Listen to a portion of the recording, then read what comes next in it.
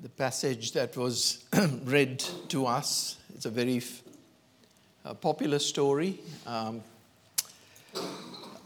Many commentators believe, because Jesus did mention two cities, that it in fact was a real story.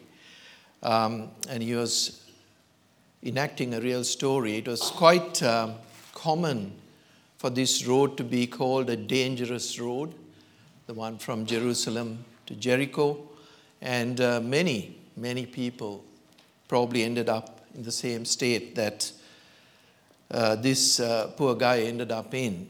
And so Jesus used that story to expound some incredible truth in this passage. So before we start, we'll just ask the Lord to help us, and then we'll get straight into it. Lord, we thank you for this evening. We, again, Lord, are a needy people. We just stand here, Lord, except for your power, we will be nothing. So, Lord, we ask you one more time, visit us,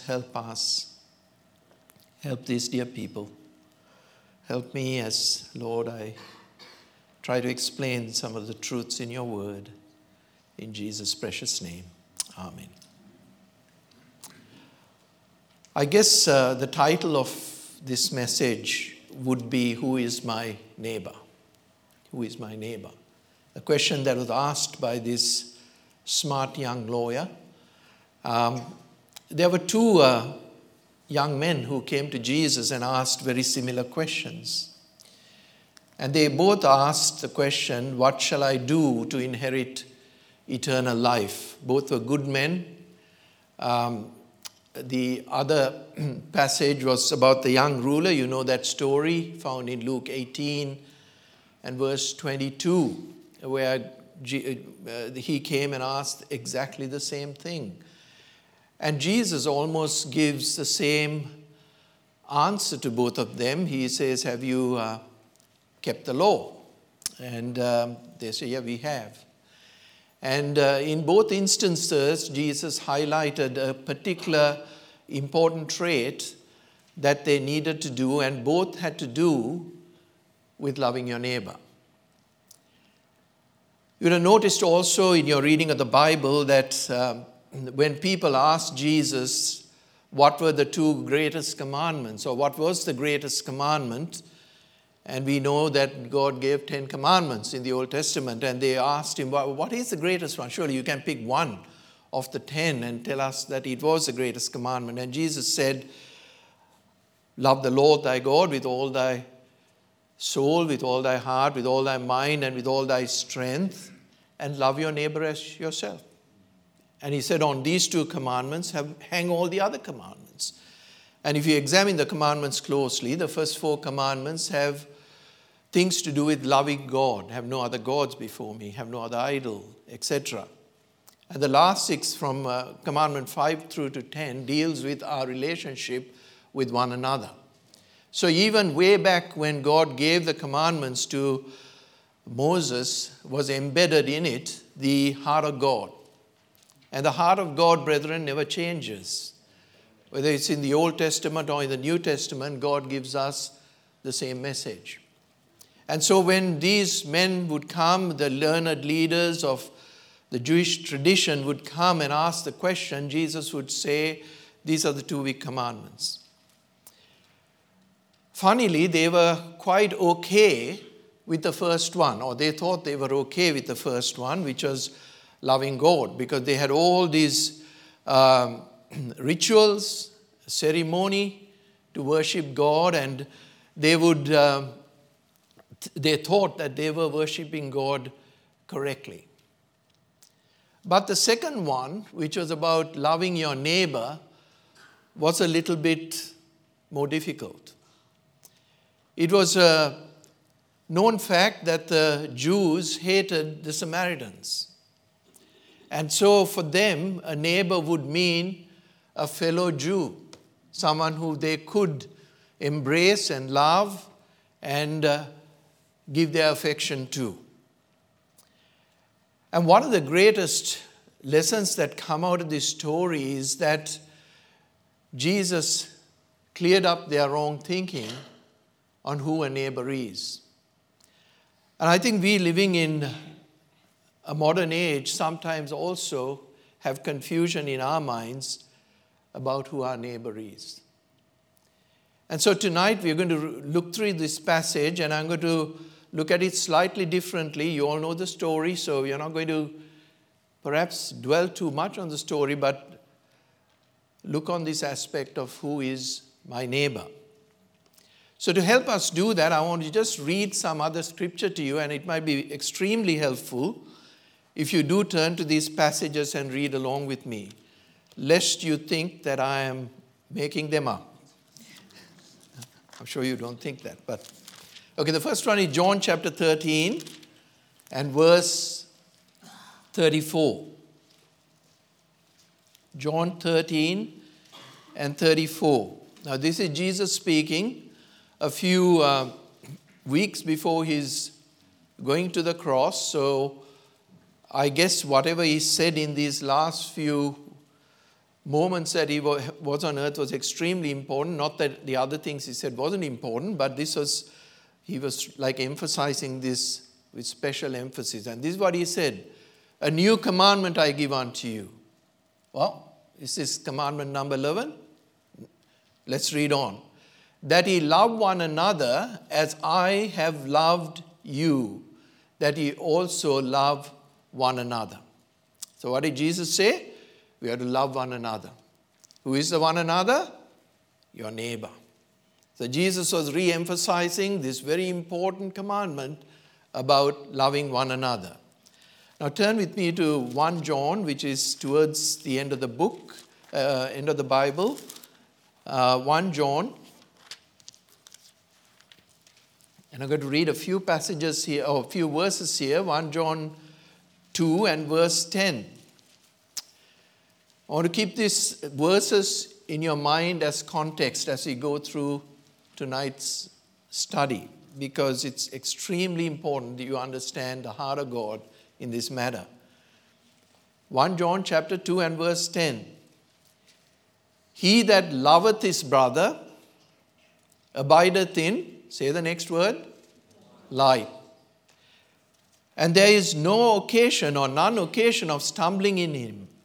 Verse 11 says this: but he that hateth his brother is in darkness, and walketh in darkness, and knoweth not whither he goeth, because that darkness has blinded his eyes. So what that verse is saying is, if you don't love your brother, what fills your heart and your soul? Darkness. And your eyes cannot see, and you stumble along in life. That's what those two verses are basically saying. Read another verse. Flick the page. 1 John 3, verse 14. We know that we have passed from death unto life because we love the brethren. He that loveth not his brother abideth in death. Pretty strong words. Death, darkness.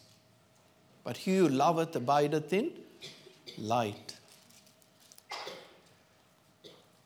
Verse 17 of 1 John chapter 3 says this: but whoso hath this world's good, and seeth his brother hath need, and shutteth up his bowels of compassion from him, how dwelleth the love of God in him? So what that verse is saying is, if you see a brother in need, and you shut up your goods that God has given you, the question is asked, how dwelleth the love of God in you? So when you don't love your neighbor, when you don't love one another, you abide in death, you abide in darkness, you lead a loveless life. And you know how horrible that can be when you live a loveless life. And so this is the context in which we look at this story that Jesus told about the Good Samaritan, as the story is called, or popularly known as the Good Samaritan story. And so when he asked Jesus the question, Jesus said, "How readest thou?" And he says, "Yes, Lord, I know. These are the 2 commandments." And verse 28 says, Jesus said, "Thou hast answered right. This do and thou shalt live." Very simple, isn't it? This do and thou shalt live. Now, I guess if this man turned away at that point and said, "Well, I got my answer, I better go, I love my God, and I do a few things to my people," he probably would have gone away thinking, I'm on the way to heaven. But something was bugging him, something was bothering him. So it says that he was willing to justify himself, or he wanted to be really sure what Jesus meant by this. So he asked that question, "Who is my neighbor?" And Jesus must have said, "I'm glad you asked." Because he gave us a story forever for all of us to remember about who my neighbor is. And he said that a certain man went down from Jerusalem to Jericho and fell among thieves, which stripped him of his raiment and wounded him and departed, leaving him half dead. Story tells us that this man was on a journey. This road admittedly was a dangerous road with many adversaries and many troubles. And it tells us that we have a journey, or we have a race to run. We have a course that we must complete. The Apostle Paul said, at the end of his life, I have finished my course. And as you journey this road, if you're not saved today, you're on a road where you're brushing shoulders with lots of unsaved people, with evil influences, far away from God, and you'll be in a very dire strait as you walk that broad road. But you could be someone who is saved and, who accepted the Lord Jesus Christ. And as Jesus himself said, narrow is the road that leads to life and few are they that find it. And you may find yourself on this narrow road. Now have no misapprehension that some people think that once you get on the narrow road that you don't face any problems. In fact, the problems intensify as you get on the narrow road, because the devil is out to disengage you and to make life hard for you. He'll bring several doubts into your mind. He'll bring stuff before you that you've got to deal with. And if your foundation in God is not strong, you could wander away and do things that are not godly at all. So we are all on a road somewhere. And on this road, you will encounter people who are wounded, who are doing it tough, who are going through some issues in their life. And so as you walk this road, God's saying to us, look out for your neighbor. Lord, who is my neighbor? Yes, I'm going to tell you who your neighbor is. But on this journey, on this road, you will find someone that is in need of help. And often it will be a stranger. Now this man who fell amongst thieves wasn't known to the high priest or to the Levite. He was a stranger. He was a complete stranger. There could be many strangers walking these streets. And we as saved people, as we walk down the street and we see someone who is hurting, how do you respond to that? Well, he's not from our church, so we can let someone else take care of him. It's not my duty to take care of him. He doesn't belong to us, so we don't have a responsibility. It's not under my jurisdiction,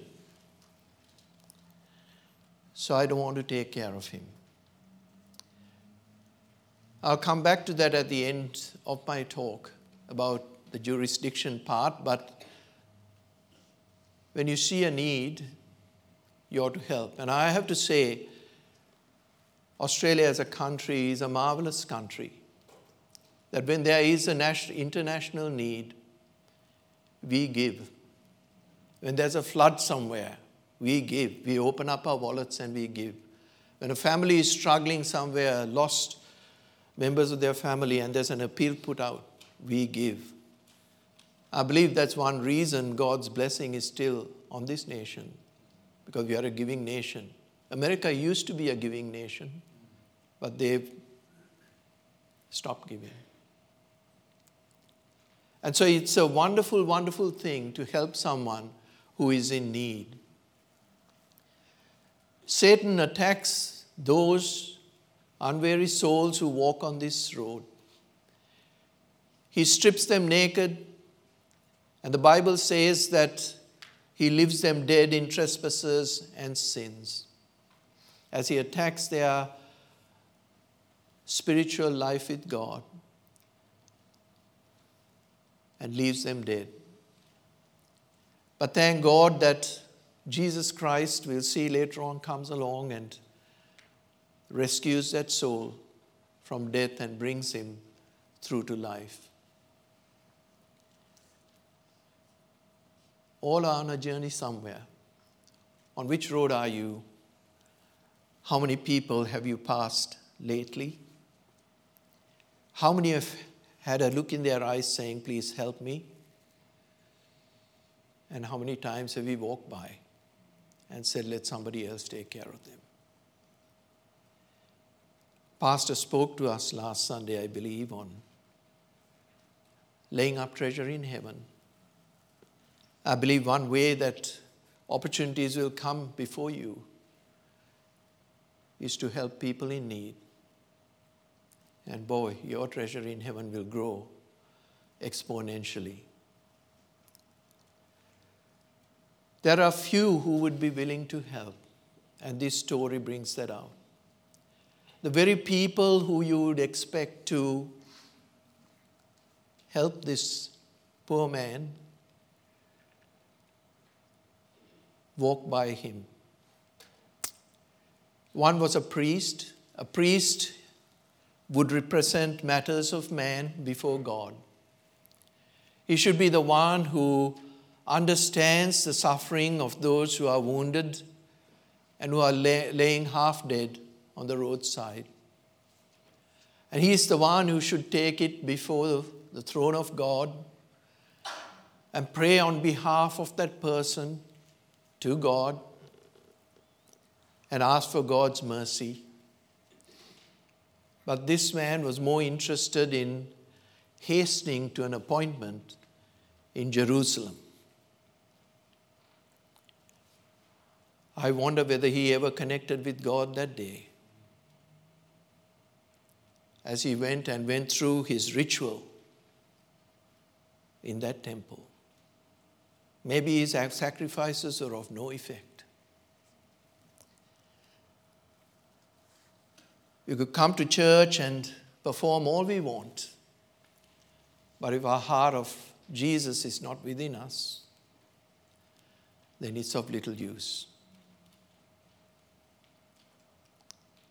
The Levite went one step better. He at least crossed the road and had a look.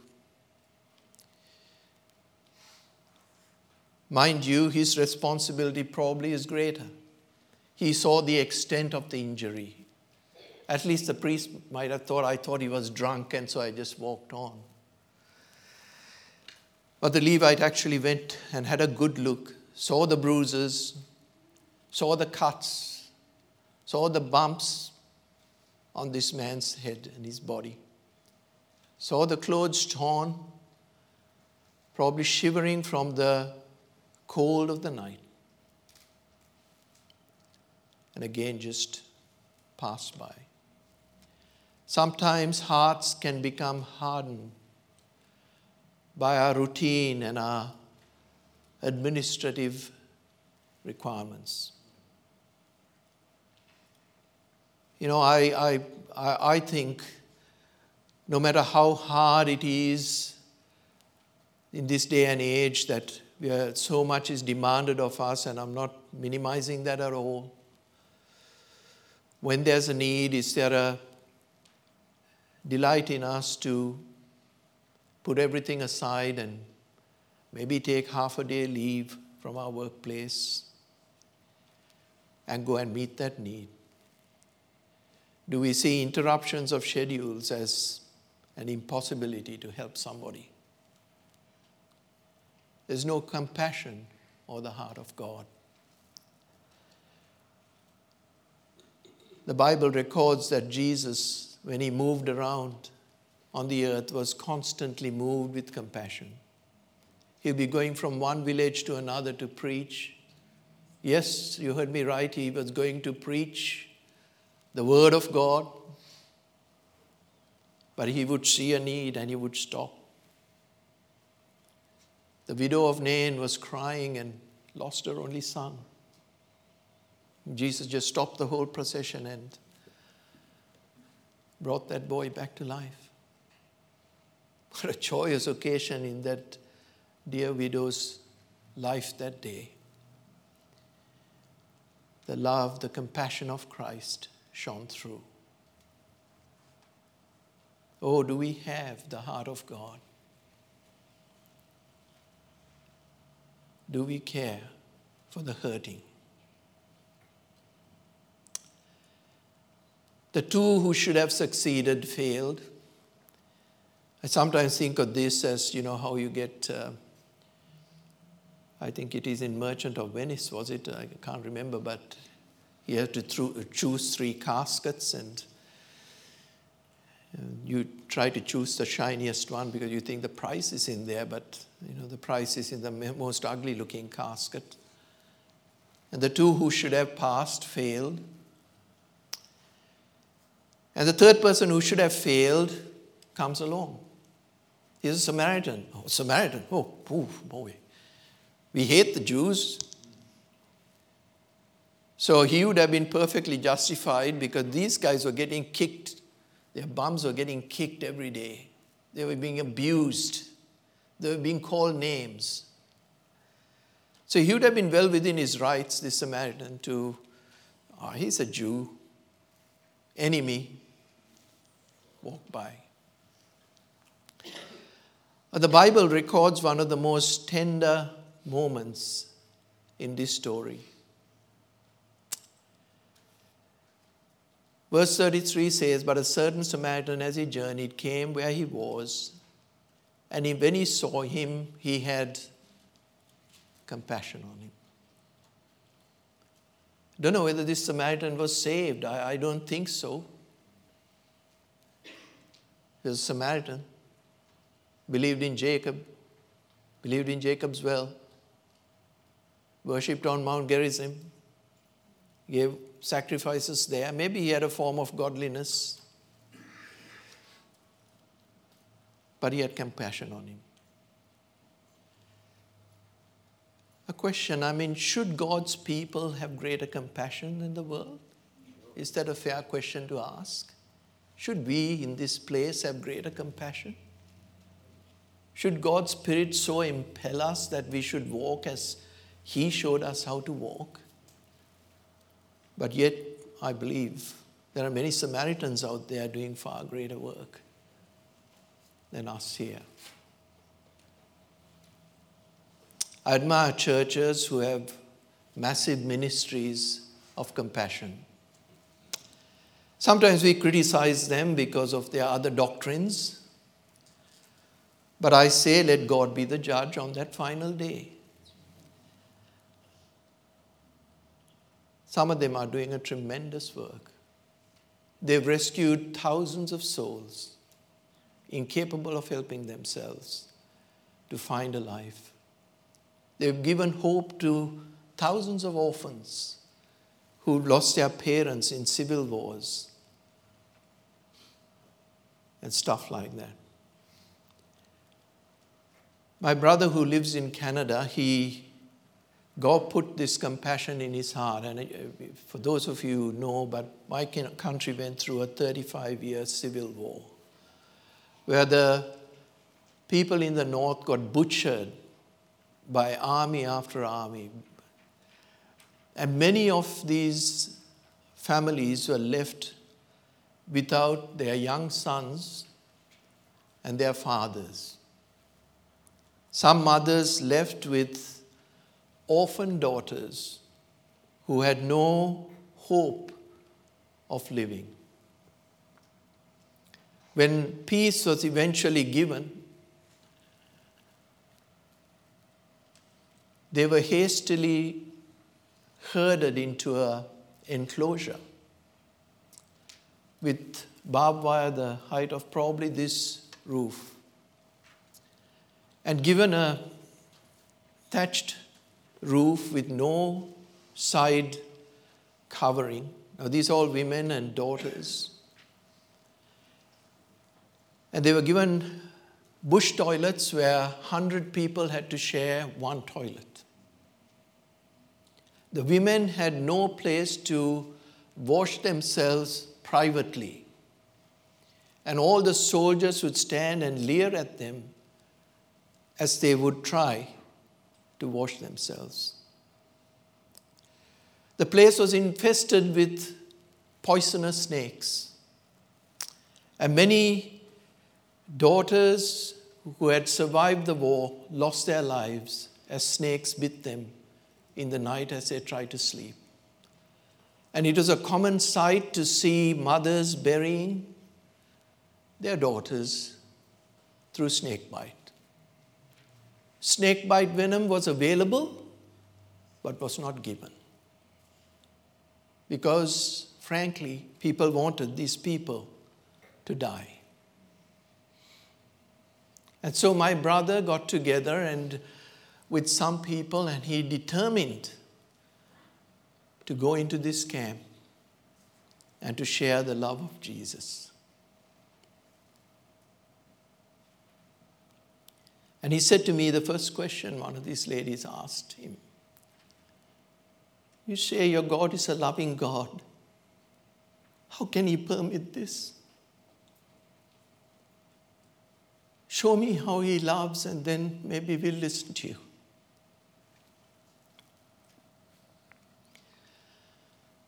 My brother, with tears in his eyes, he said he was quite silenced. He couldn't say anything. He'd seen the suffering.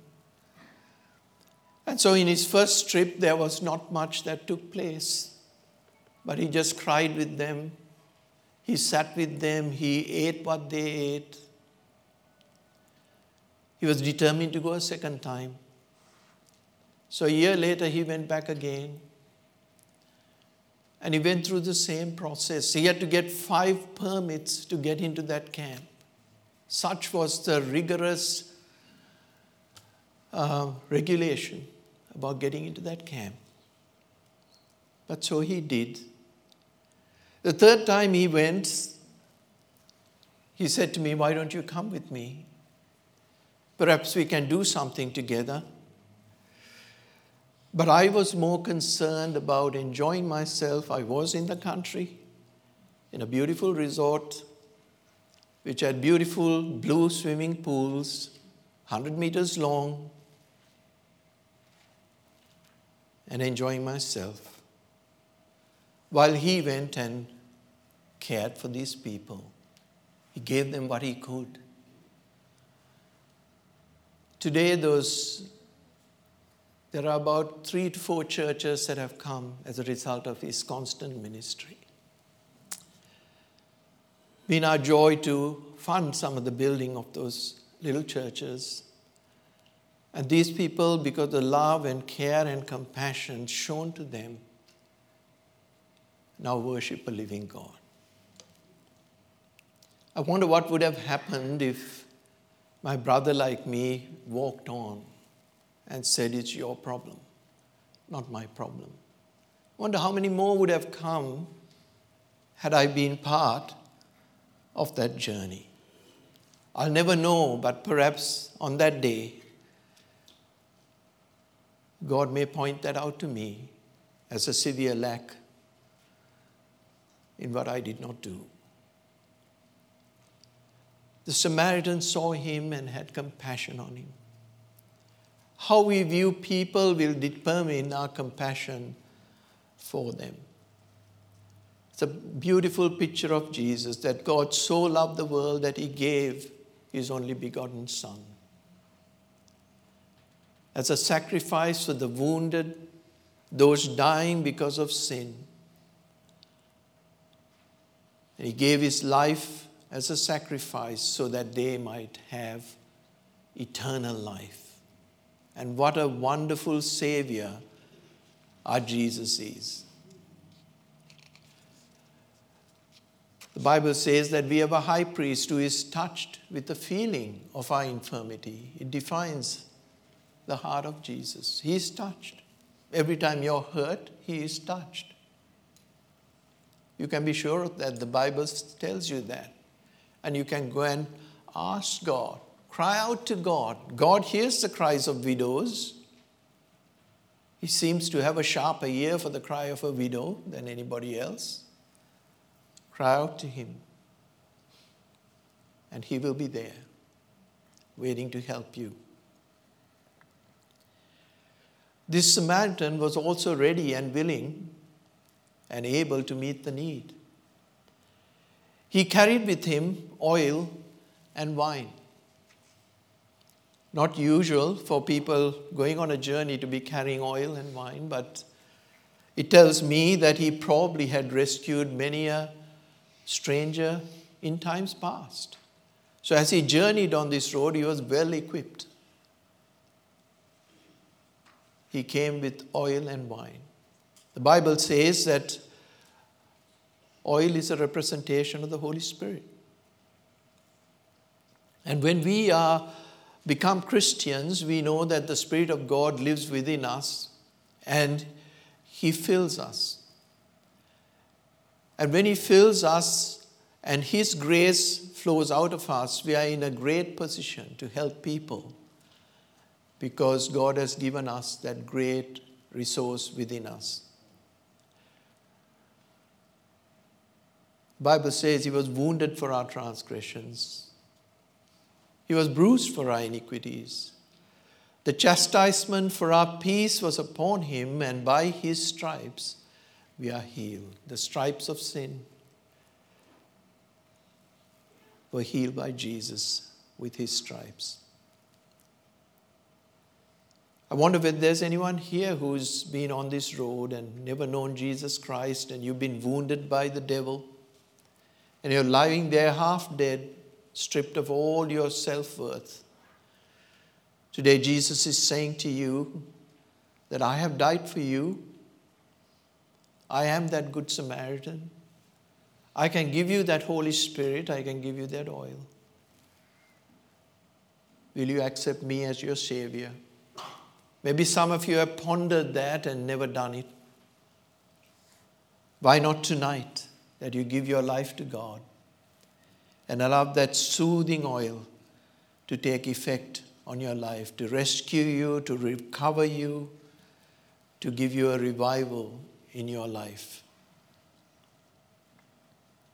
Wine was usually used as a disinfectant, and oil was used for soothing or the healing process for that wound. So he came prepared. And I like this next part, what he did. He puts the man on his own beast. And he walks beside the beast. What a sacrifice that Jesus did. He didn't say, well, come, I'll just help you along the way. I'll string you along. No. He was too hurt. He couldn't do that. So he actually got off the animal he was traveling on. And he put this man on his own beast. And he walks alongside, holding the beast and just making sure he doesn't fall off the beast. I don't know the distance he had to travel from there to this place called the inn, the recovery place. But he took him to this place called the inn. He had the wine and the oil. Put him on his own beast. He walks beside you. He takes you to a safe place. What a wonderful picture of a Savior who loves you and has compassion for you. No wonder when he says, I will never leave you or forsake you. I hope this picture, this image just fills your mind. He's always there. He's holding that beast. When you couldn't walk, when you got wounded beyond what you could bear, he was there. He put you on his beast. The Holy Spirit of God just sustained you through that period as he took you to a safe place. I was quite curious about the inn. In fact, in the Old Testament, there were places called the cities of refuge that people could go to. Those who had committed manslaughter and were running away before the people caught and killed them, they would be able to go into these cities of refuge and await a fair hearing, a fair trial. This inn represents a safe place. It's a place of recovery. And on this road of danger, there is an inn. Perhaps there are several inns. And I don't think you need to guess what the inn is. The inn is a place where people can come and find rest and restoration. Folks, this is number 185 Old Northern Road is an inn. Yes, it is an inn. Those wanderers out there, those wounded ones, should be brought in and should be given healthy care. Not Medicare, but healthy care.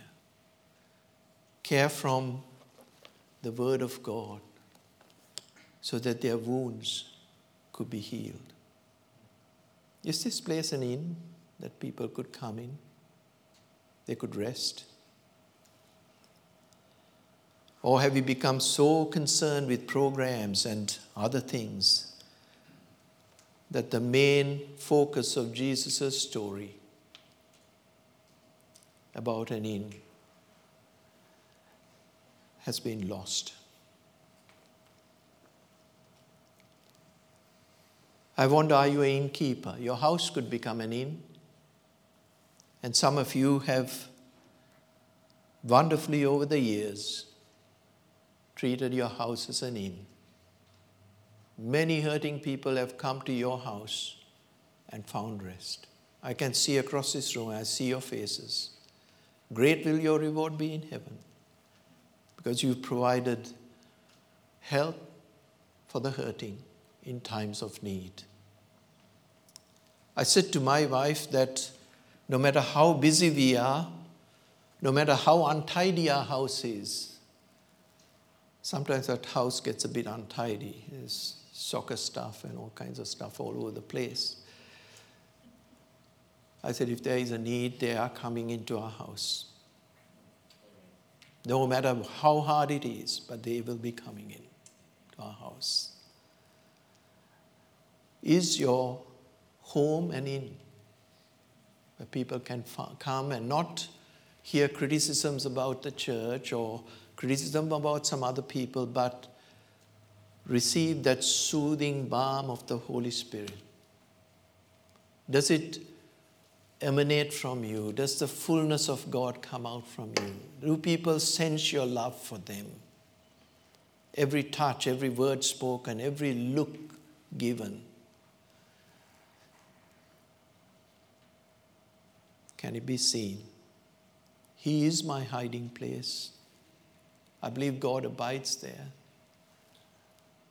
The place of shelter, rest, and recovery. And then he says to this man, this innkeeper, look after him. Verse 35 says this. He gave 2 pence, and I think in the currency of that time, this is not Bitcoin, but it is 2 pence. He gave them, it was quite a lot of money. Take care of him. And whatsoever thou spendest more, when I come again, I will repay thee.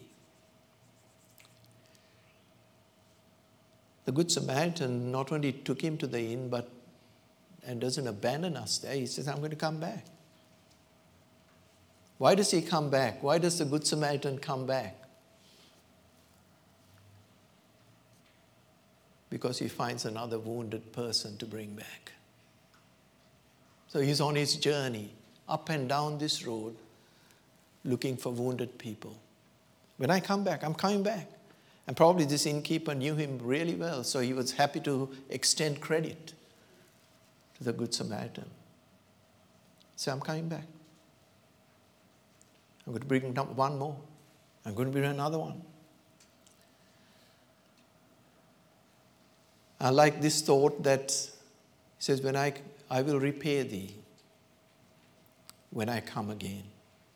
Doesn't that tell you something about the Lord himself coming back for you? I'm coming again. And when I come again, what is he going to do? I'm going to repay you. So all the labor you're putting in for God today, all the souls you've helped, all the wounded and weary you have helped, he's going to repay you. That's God's word. How much more motivation that should give us to serve God the way he wants us to serve him. So who is my neighbor? Who is my neighbor? Anybody who is hurting. Anybody who is half dead. Anybody who is marginalized. Who won't talk, nobody talks to. Sometimes people come here on a Sunday morning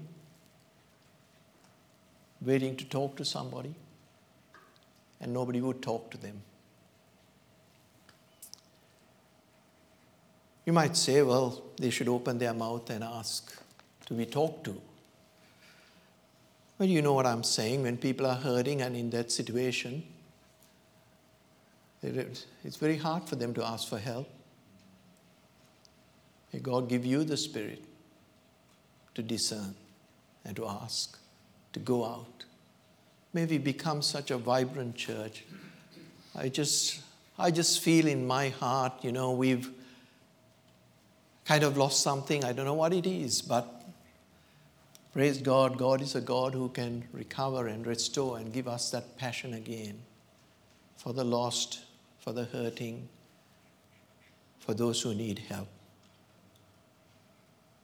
It doesn't stop within the boundaries of these four walls, but it could be in your workplace. It could be in your neighborhood. It could be on your playing field. There are people who are hurting, who need help. And you're the one who can tell them about Jesus. You're the one who has got the Spirit of God within you. You've got the fullness of God sustaining you.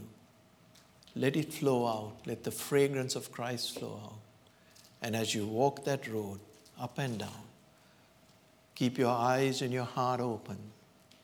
And God would say, there's a neighbor. Go and love him. Love one another. There'll be no darkness, no death, but the love of Christ will abide in you and the light will shine in your heart. And you'll see clearly, you will have a single vision for the things of God. Let's pray. Father, we thank you tonight. Oh God, this message was for me because I've been such a selfish guy. Help me, Lord. Help anyone here who thou hast spoken to. May they have a great future in bringing others to Christ, in helping the wounded. In Jesus' precious name, amen.